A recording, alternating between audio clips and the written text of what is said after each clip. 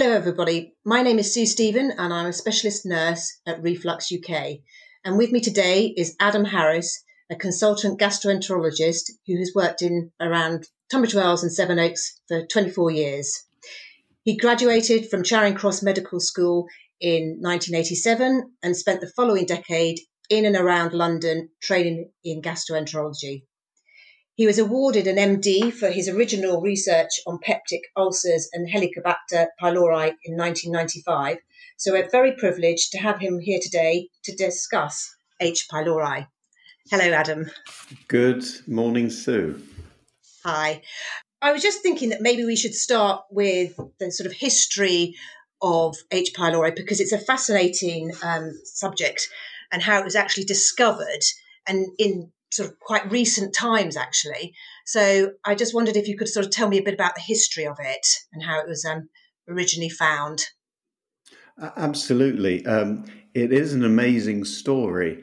And when it was all first happening, I had just graduated as a junior doctor and sort of felt at that time that this was science actually evolving during my lifetime, which is why I became so interested in it. So the history books show you very clearly that this was first isolated, the bacterium was first isolated by Barry Marshall, who at that time was a junior researcher in gastroenterology, and Robin Warren, who was a consultant histopathologist in Australia in 1982. But it goes back slightly before that because Warren, for some years, had noticed that samples or biopsies taken at endoscopy from patients with duodenal ulcers appeared to show colonies or groups of spiral-shaped bacteria in a particular part of the stomach called the antrum. Now, he thought this was really unusual, but couldn't take it any further. And his colleagues poo-pooed this and said, oh, yes, this is absolutely nothing. And then Warren looked back through the history books and he was aware that way back in, I think, 1892 or something, an Italian pathologist, so similar to Robin Warren, but from a different country, a chap I think called Bizzozero, he described the presence of these spiral bacteria in the stomachs of dogs. But the problem was everyone just thought that, the dogs had died and post-mortem bacteria had colonized the stomachs. And again, no one took that any further.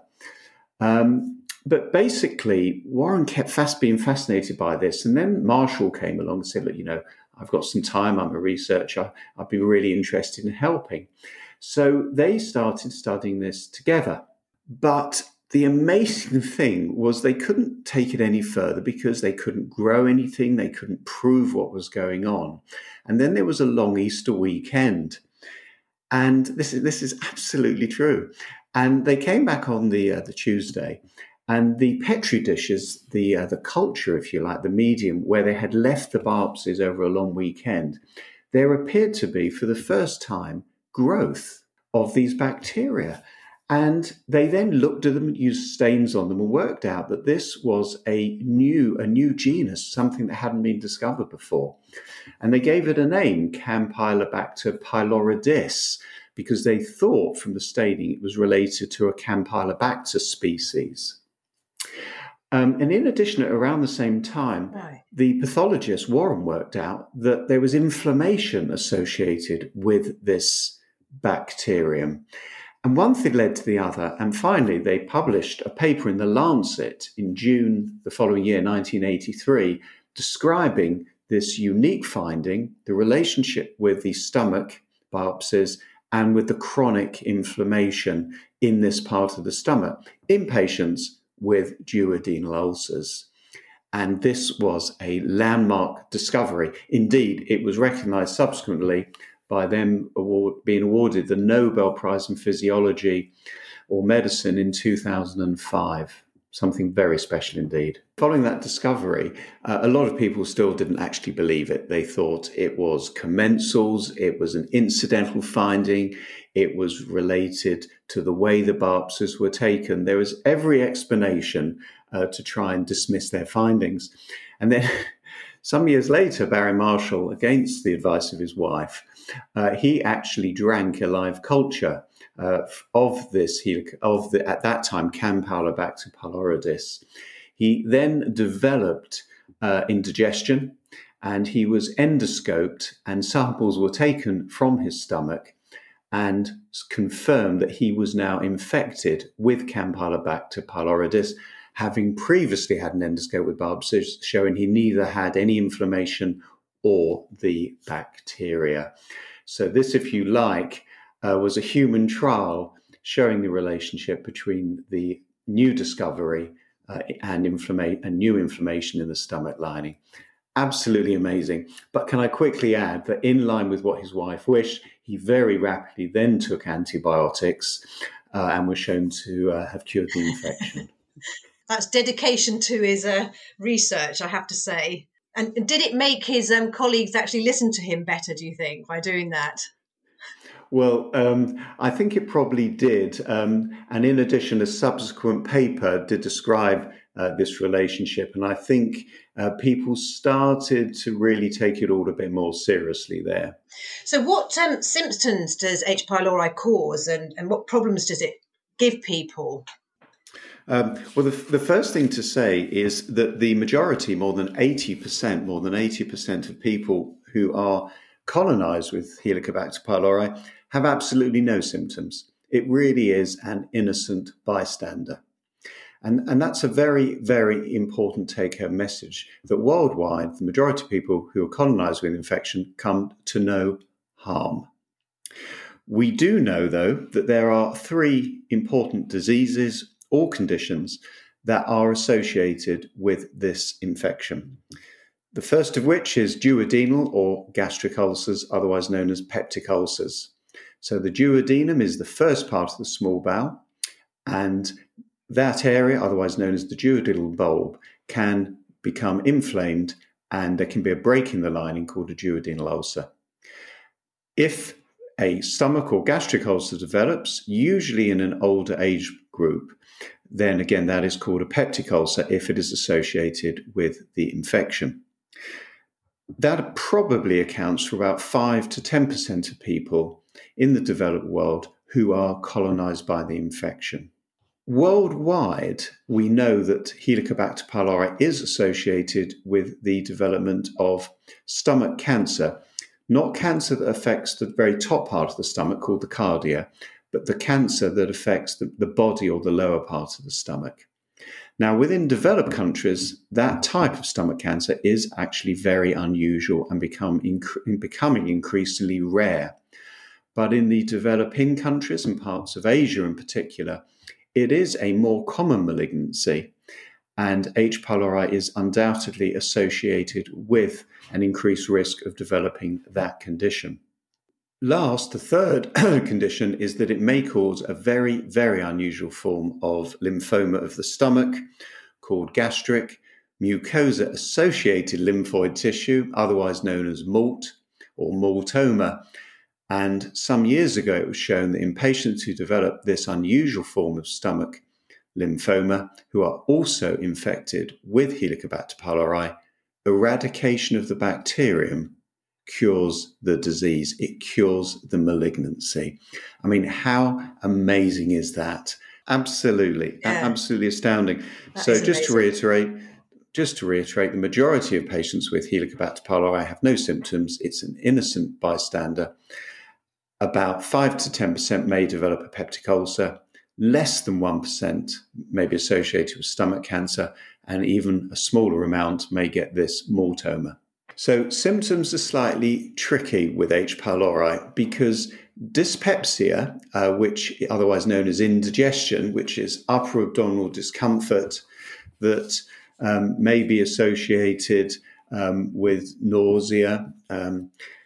Dyspepsia is very, very common, but in the absence of a peptic ulcer, so in the absence of a gastric or a duodenal ulcer, there's not good or convincing evidence that eradication of H. pylori will lead to a long-lasting cure of this so-called uncomplicated or functional dyspepsia. So in patients who might go to their GP or to a consultant with dyspepsia, sometimes a blood test or another test, which we'll talk about later, may be done to look for Helicobacter pylori. And if found, eradication of the bug may be recommended. But unless the patients have an underlying peptic ulcer, they are unlikely to have a long-lasting cure of their symptoms. By contrast, if someone presents with symptoms very characteristic of a peptic ulcer, namely a sort of a chronic relapsing history of indigestion or dyspepsia, and they're found to have Helicobacter pylori, and that is eradicated, then it is very likely they will be cured of their underlying peptic ulcer and have no further problems. Again, a remarkable thing to be discussing, because in the 50s, 60s and 70s, patients who had a duodenal or recurring gastric ulcer had really terrible relapsing symptoms, often interfered with quality of life, may have been complicated by bleeding or perforation, requiring ultimately emergency or planned surgery. Whereas nowadays, or indeed since the 1990s, we've known that simply giving a course of treatment would cure that condition. And indeed, upper GI surgery, as I'm sure my colleague Mr. Boyle would agree, has changed radically over the last 30 to 40 years, and it is now very unusual indeed to operate on patients with peptic ulcer disease.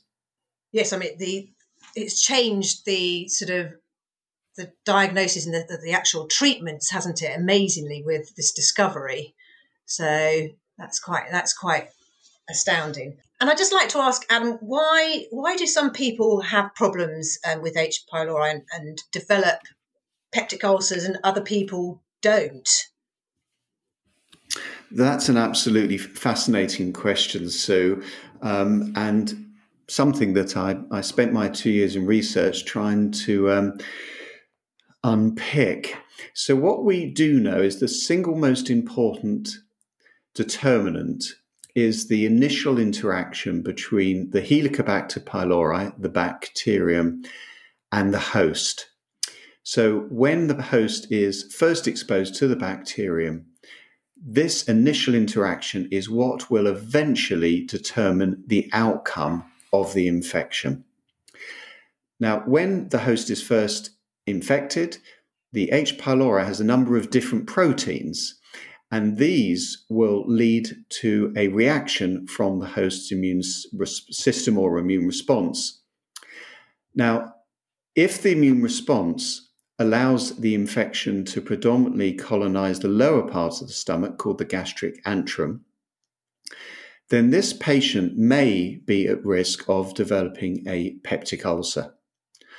By contrast, if the immune response and the interaction between that and the bacterium means that the bacterium predominantly lives in the body of the stomach, then it is much less likely they will ever develop a duodenal ulcer.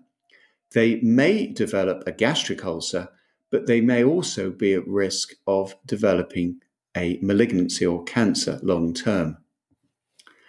If the host interaction doesn't lead to particularly severe inflammation or gastritis in the body of the stomach, or a very low level of immune response or inflammation in the antrum, then it's likely that the individual will have no symptoms or disease from the infection. And this occurs in about 80% of the majority of patients.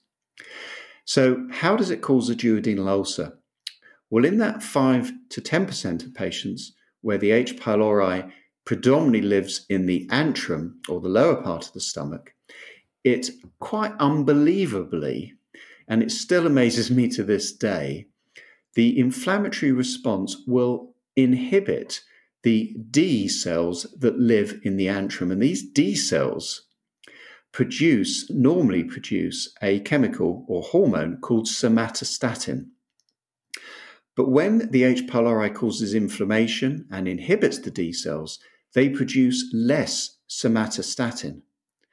There is then less inhibition on another hormone called gastrin, and the gastrin level rises, so-called hypergastrinemia. Now, a high level of gastrin stimulates acid to be produced. So in these individuals, the inflammation in the antrum ultimately raises gastric acid secretion or output. And when that hits the first part of the duodenum, the duodenal bulb, it leads to a change, it leads to inflammation in the duodenum, and ultimately the acid will break down. It will break down the lining or the mucosa, and that breakdown or mucosal break is caused an ulcer. If the infection is then successfully eradicated, the inflammation in the antrum will resolve, the D cells will no longer be inhibited, somatostatin production will return, gastrin levels will fall to normal, as will the acid output, and the patient is cured of a duodenal ulcer. Absolutely fascinating. Now, in folk where the infection predominantly... result. I mean, it's incredible, Sue. In those patients where the infection and the host interaction leads to inflammation in the body of the stomach, so-called pangastritis, under those circumstances, the acid output is actually reduced slightly because the inflammation there interferes with the acid producing or cells called proton pumps, and that inflammation reduces their ability to secrete acid, and therefore patients will not ever develop a duodenal ulcer, but they may develop a gastric ulcer, particularly in older age, or if exposed to an anti-inflammatory drug such as ibuprofen. But it's thought that this chronic inflammation with low levels of acid, in the presence of possible dietary factors and maybe a genetic susceptibility, in the Far East and developing countries may then predispose to the development of cancer of the body of the stomach. But it's not just the H. pylori inflammation that causes it. There are other factors that really need to be present. And that is why in developing countries, despite the pangastritis, stomach cancer is very, very unusual indeed. In those patients with pangastritis, with the slightly lower levels of acid production, this may explain why they appear to be at lower risk of reflux disease, because they produce less acid, and therefore there is likely to be less acid-induced problems in the lower esophagus, even if they do suffer with reflux. Once again, in a patient with Helicobacter pylori infection leading to pangastritis, if the infection is eradicated successfully, the inflammation will resolve and the acid output will return to normal. The Helicobacter pylori has evolved to have a number of different proteins which interact with the host's immune response. They've all got different names, which all makes it sound rather complicated, but the ones that some of our listeners may have heard of is called CAG-A, and CAG-A is thought to be a virulent factor, and it codes for something called VAC-A, or vacuolating toxin, and it's thought that this may stimulate the host immune response via cytokines. But exactly how it does this is unclear, and however stimulating it was to suggest that CAG-A was the important factor that led some H. pylori and not others to cause duodenal ulcer disease or cancer, I'm afraid that patients can get disease even in the absence of CAG-A strains, and therefore that original theory hasn't really been supported by the science. What's absolutely essential is the urease to allow the bacterium to survive in an acidic environment. That is present in all of the Helicobacter pylori, as are so-called adhesins, which help the bacterium attach to the stomach lining or the epithelium.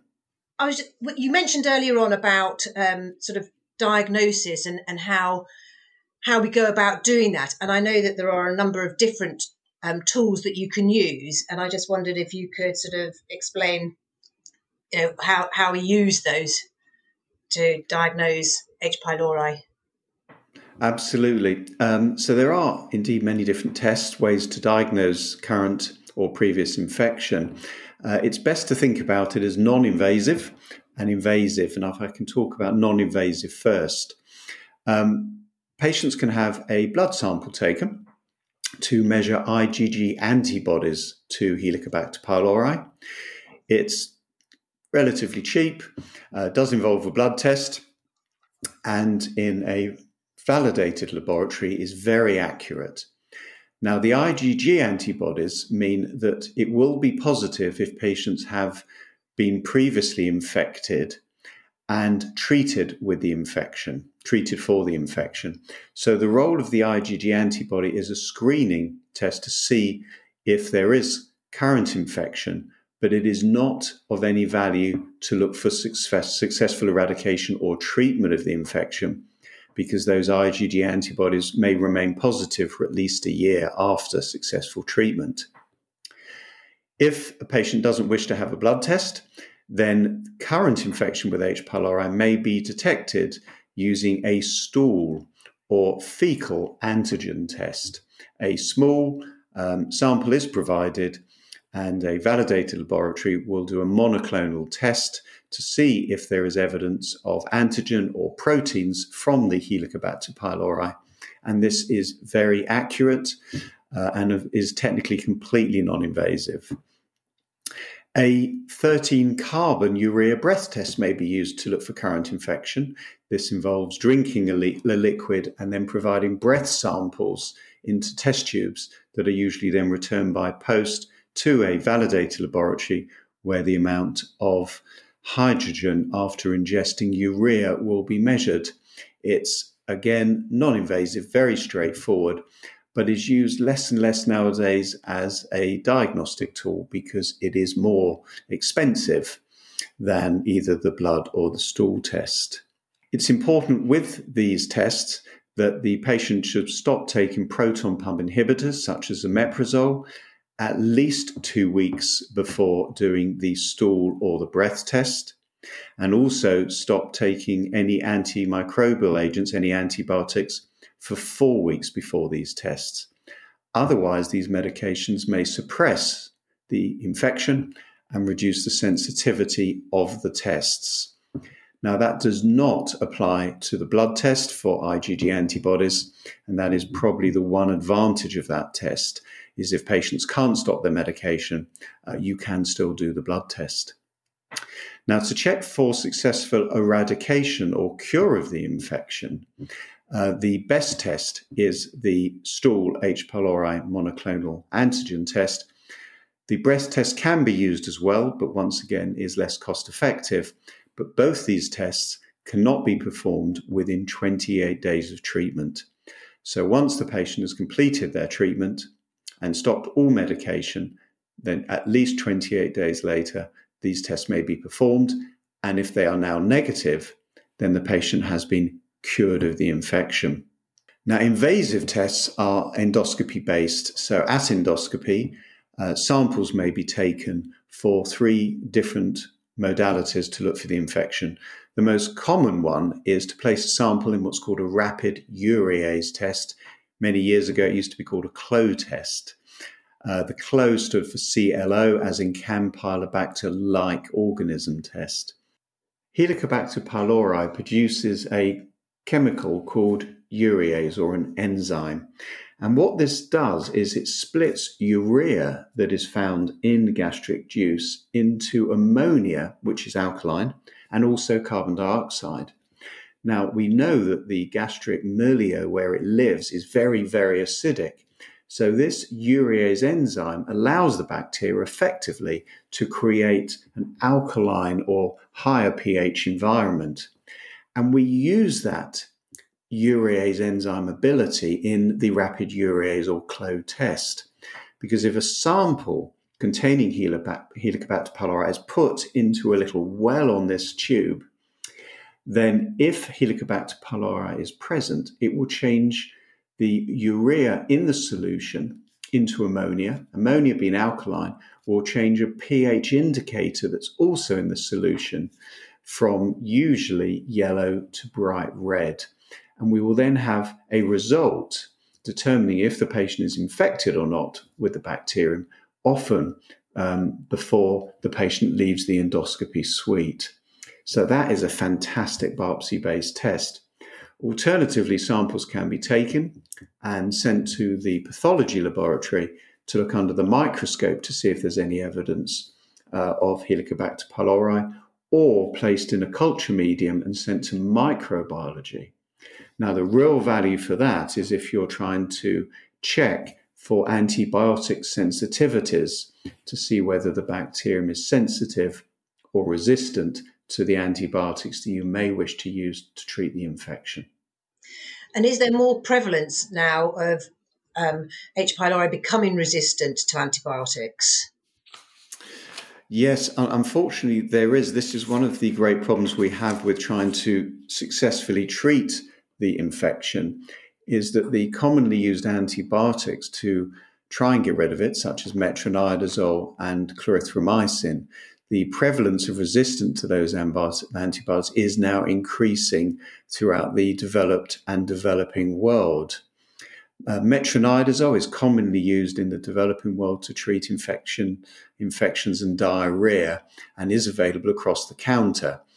So by the time many patients have reached adulthood, they will have been exposed to metronidazole, and as they are infected with H. pylori, then this bacterium will gain resistance. Clarithromycin only came out, I think, about 25 years ago, but has been used very, very regularly to treat sinusitis, chest infections, bronchitis, sore throats in primary care, both in developed countries and increasingly in developing countries. And therefore, those individuals who are also infected with H. pylori, the bacterium will acquire resistance to that antibiotic. Fortunately, Helicobacter pylori does not acquire resistance to penicillin, and therefore we can still use amoxicillin in those patients who are not allergic to it to eradicate the infection. But the presence of resistance to the other antibiotics is a concern and appears to be an increasing problem. So do you then do a follow-up test to see how effective the treatment has been, or do you not advocate that? In patients where it's important to eradicate the infection, so in those with a proven peptic ulcer, or in those clearly at risk of stomach cancer, so a strong family history, or early pre-cancerous lesions, or in those with multoma, it is essential to confirm successful eradication of H. pylori, because the commonly used first-line regimes are probably only around 60 to 70% effective if a patient has a pre-existing metronidazole or clarithromycin-resistant strain. So if the infection is not eradicated, then the peptic ulcer is likely to come back, the treatment for the multoma will fail, and the idea of treating any pre-malignant lesions will not work. What I would say is that if one has a suspicion that somebody might have a pre-treatment metronidazole or clarithromycin-resistant strain, such as they remember receiving either of those drugs for unrelated conditions before, or they have failed a previous attempt at eradication, then a specific regime should be used to try and overcome that pre-treatment resistance, rather than using one of the first-line regimes that already contain metronidazole or clarithromycin at standard doses, because they are unlikely to work. And am I right in thinking, is there patients who have been taking PPIs for a long time? Does that have any effect on patients with H. pylori? So with regard to Helicobacter pylori, there are two words that have very specific meaning. There's clearance and eradication of the infection. Now, clearance refers to suppression of Helicobacter pylori. And interestingly, Sue, proton pump inhibitors appear to inhibit the urease enzyme of Helicobacter pylori and effectively make it less active. But as soon as you stop the PPI, the urease recovers, the bacterium recovers, and it will recover fully. So PPIs may lead to clearance of Helicobacter pylori, but never, when given alone, will ever eradicate the infection. Eradication of the bacterium is when effectively it is, if you like, the infection is cured or the bacterium is killed. And that is defined as the absence of the bacterium at least 28 days after the end of treatment. And to obtain eradication of the infection, you need to have a PPI with at least 2 antibiotics for at least 7 days. Now, other chemicals or remedies may lead to temporary clearance or suppression of Helicobacter pylori, such as bismuth-containing compounds, temporary treatment with antibiotics alone, and some of the remedies that may be used to treat indigestion may lead to clearance of the Helicobacter pylori, but this is not the same as eradication. And simply clearing or reducing or suppressing the infection will not alter the natural history of any of the disease processes that are caused by the infection. In different parts of the world, there seems to be a different rate of H. pylori in patients. And I just wondered why that would be. Is that how it's caught or how it's transmitted to other patients or between people? We're not really quite sure how H. pylori is transmitted. And I know this does surprise a lot of people because most infections, we do know how they're transmitted. But what we know for absolute surety is there is no environmental source of H. pylori. It is caught from other human beings. And what we do know is it's most likely caught from family members, and it's most likely caught during the first few years of life. And therefore, there is evidence suggesting that it's probably caught from your mother. And it is quite unusual to catch it as an adult. And once it's been successfully eradicated, it is very unlikely that one would be reinfected. Most people believe that the chance of reinfection or the chance of catching it for the first time as an adult is probably well less than 2%. Most people, the vast majority, therefore, of people who catch H. pylori have probably caught it during childhood, probably by the age of 5 to 7 years of age. Now, we think that it is probably transmitted from vomit, but there is some suggestion that it may be also caught by the fecal-oral route. And therefore, the relationship with the mother during breastfeeding and the closeness during the early years of life may explain why in areas where there is poor sanitation, the risk of transmission via the fecal-oral route between the mother and the child is probably more likely, as opposed to the mother accidentally vomiting on the child. However, after somebody has vomited, it may be found in the oral cavity, and thereafter it may be transmitted from the mother in saliva to the child. But you can see, having mentioned the different routes of transmission, that it is really understandable why it's very difficult to get reinfected or to catch it as an adult. Now, what's really interesting is the prevalence of H. pylori almost mirrors the social economic conditions of a particular country at that time. So where there are poorer living conditions, particularly for children, then the prevalence of H. pylori is higher. Thus, the prevalence of the infection within developed countries is falling quite dramatically, whereas it's still relatively high in the developing countries and particularly in parts of Asia. When I want to find out the risk that a patient has of having H. pylori, I need to know two things. One is their age, and two, the social economic conditions that they experience during childhood. So the age is quite a useful thing. So your average 80-year-old in the UK will have about an 80% chance of having H. pylori. Your average 20-year-old in the UK will have much less than a 20% chance of having H. pylori. Now, this isn't because the risk of the infection increases with each age. It is what's called a cohort effect.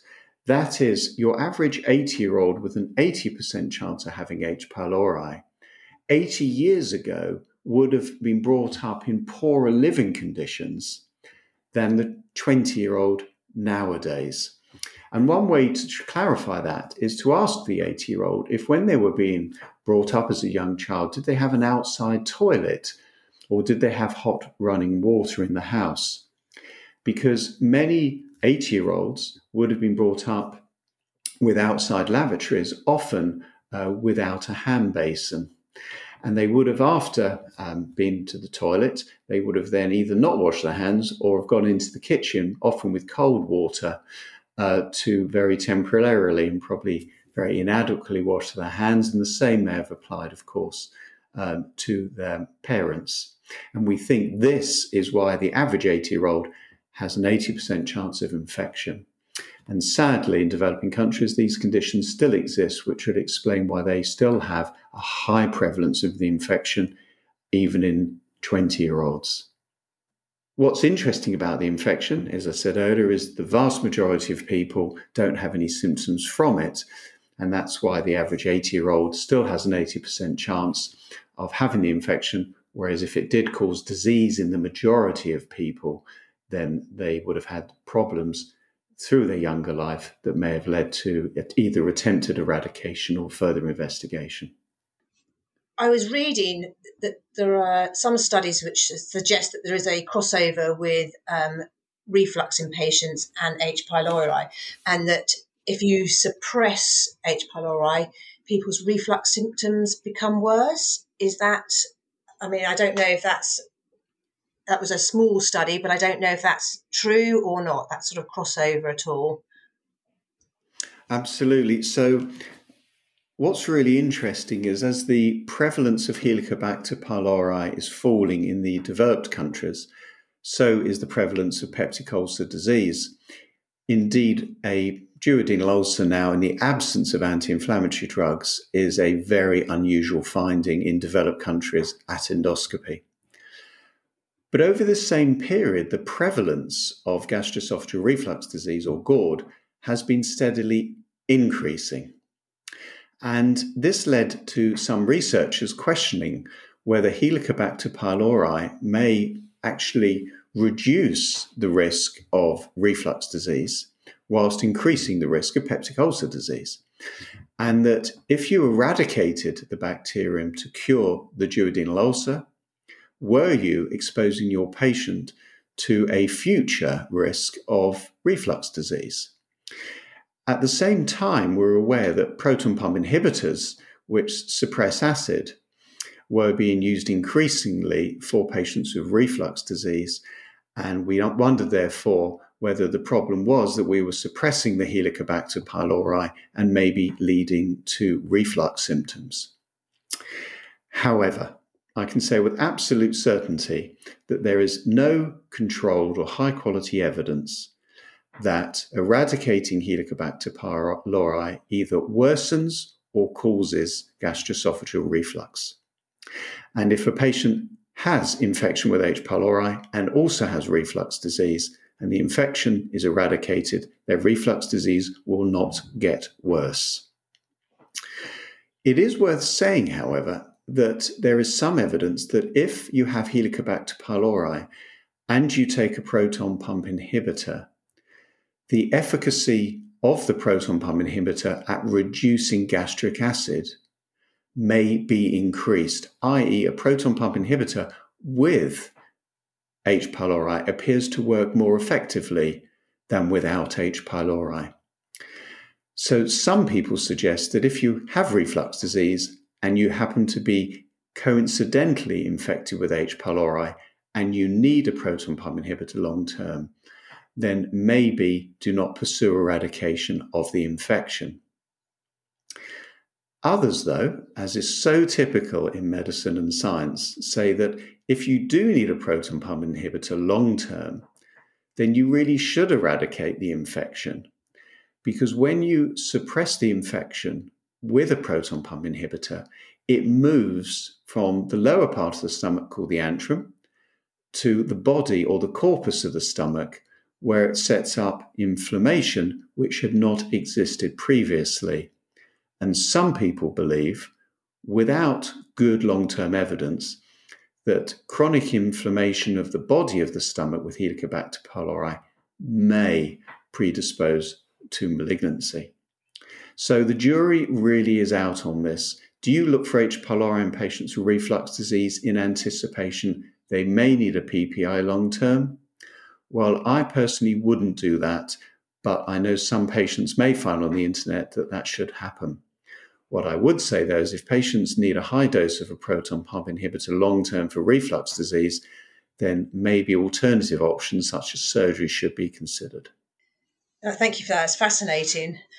The other thing I was going to ask, is there any association with H. pylori and Barrett's? Absolutely. So this is, again, a fascinating area. We know that Barrett's is a complication of gastroesophageal reflux disease, and that long-term reflux is probably the mechanism by which Barrett's develops, initially, albeit paradoxically, as a protective response. And we've known for some years that the prevalence of Helicobacter pylori appears to be reduced in patients with Barrett's esophagus, just as we've known that it was reduced in patients with reflux disease. So that was not surprising. And the mechanism behind that is probably that in patients who have H. pylori that do not develop a peptic ulcer, i.e. in the 80%, the majority, H. pylori tends to cause inflammation in the body of the stomach. And when it causes inflammation in that area, it actually reduces gastric acid secretion. Therefore, if anything was to reflux into the esophagus, it's likely to have a higher pH, i.e. be less acidic than in those patients who don't have Helicobacter.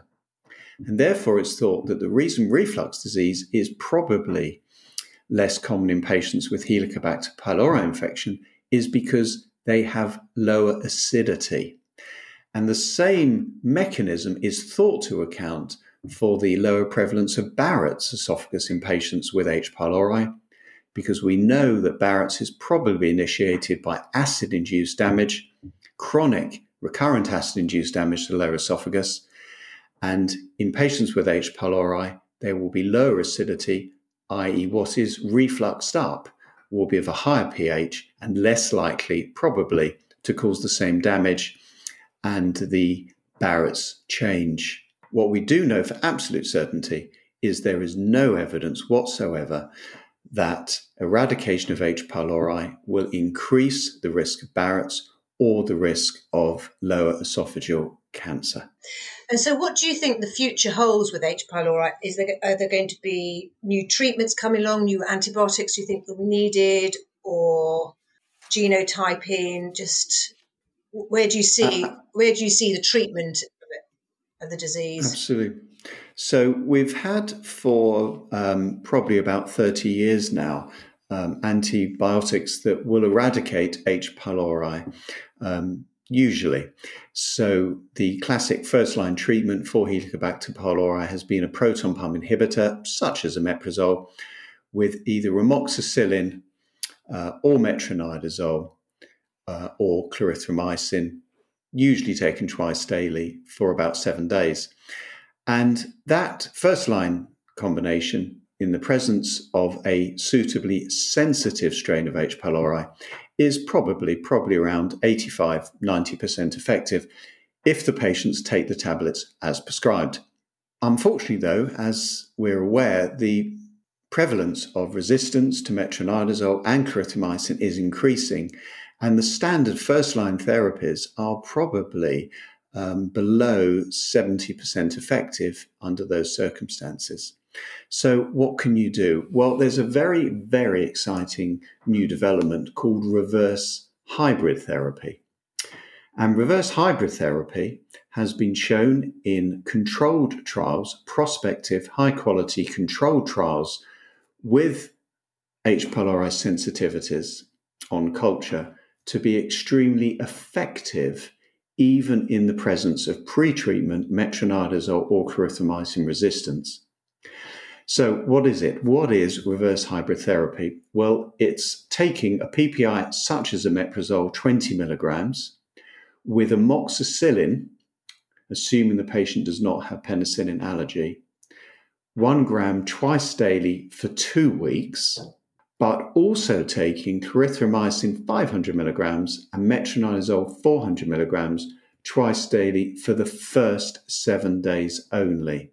So for the first 7 days, you're taking 3 antibiotics and a PPI twice daily.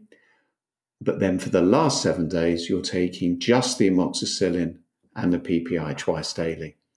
Now, what's interesting is despite that combination, it has been shown in the trial to be significantly better tolerated than traditional quadruple therapy, which has been used to eradicate these multi-resistant strains. The problem in the UK with quadruple therapy is that we don't have bismuth or DINO anymore, and therefore we're really quite unable to use traditional quadruple therapy as it has been shown to work. Now, with reverse hybrid therapy, if the patient is allergic to amoxicillin, then most folk would replace the amoxicillin with tetracycline twice daily. But the evidence base for that doesn't exist. So latest kid on the block, reverse hybrid therapy if you've got a challenging organism or you suspect the patient has a multi-resistant strain based on previous treatments or exposure. The other thing that's exciting, but I don't think is going to happen, and is particularly relevant in view of the current problems we're having with the virus, is a vaccine to Helicobacter pylori. Now, this has been talked about really for about 20 years. But the latest information is that there is still no large pharmaceutical or biotechnology company that has a current vaccine development program. Nothing is really happening. There are some H. pylori vaccines that are in development, but at an incredibly early stage, so-called phase 1 or preclinical. And these are composed of purified or recombinant components of the Helicobacter pylori antigens or proteins. And I think, to the best of my knowledge, one's called Epivax, there's Helicovaxor, and I can't remember the other one, but they are at such early stages that I think we are many, many years from a vaccine being developed to treat or prevent infection with Helicobacter pylori. Thank you for that, Adam. Well, Adam, thank you very, very much for taking part today in a really fascinating talk on H. pylori. And yes, have a nice rest of the day. Thank you. Thank you very much indeed.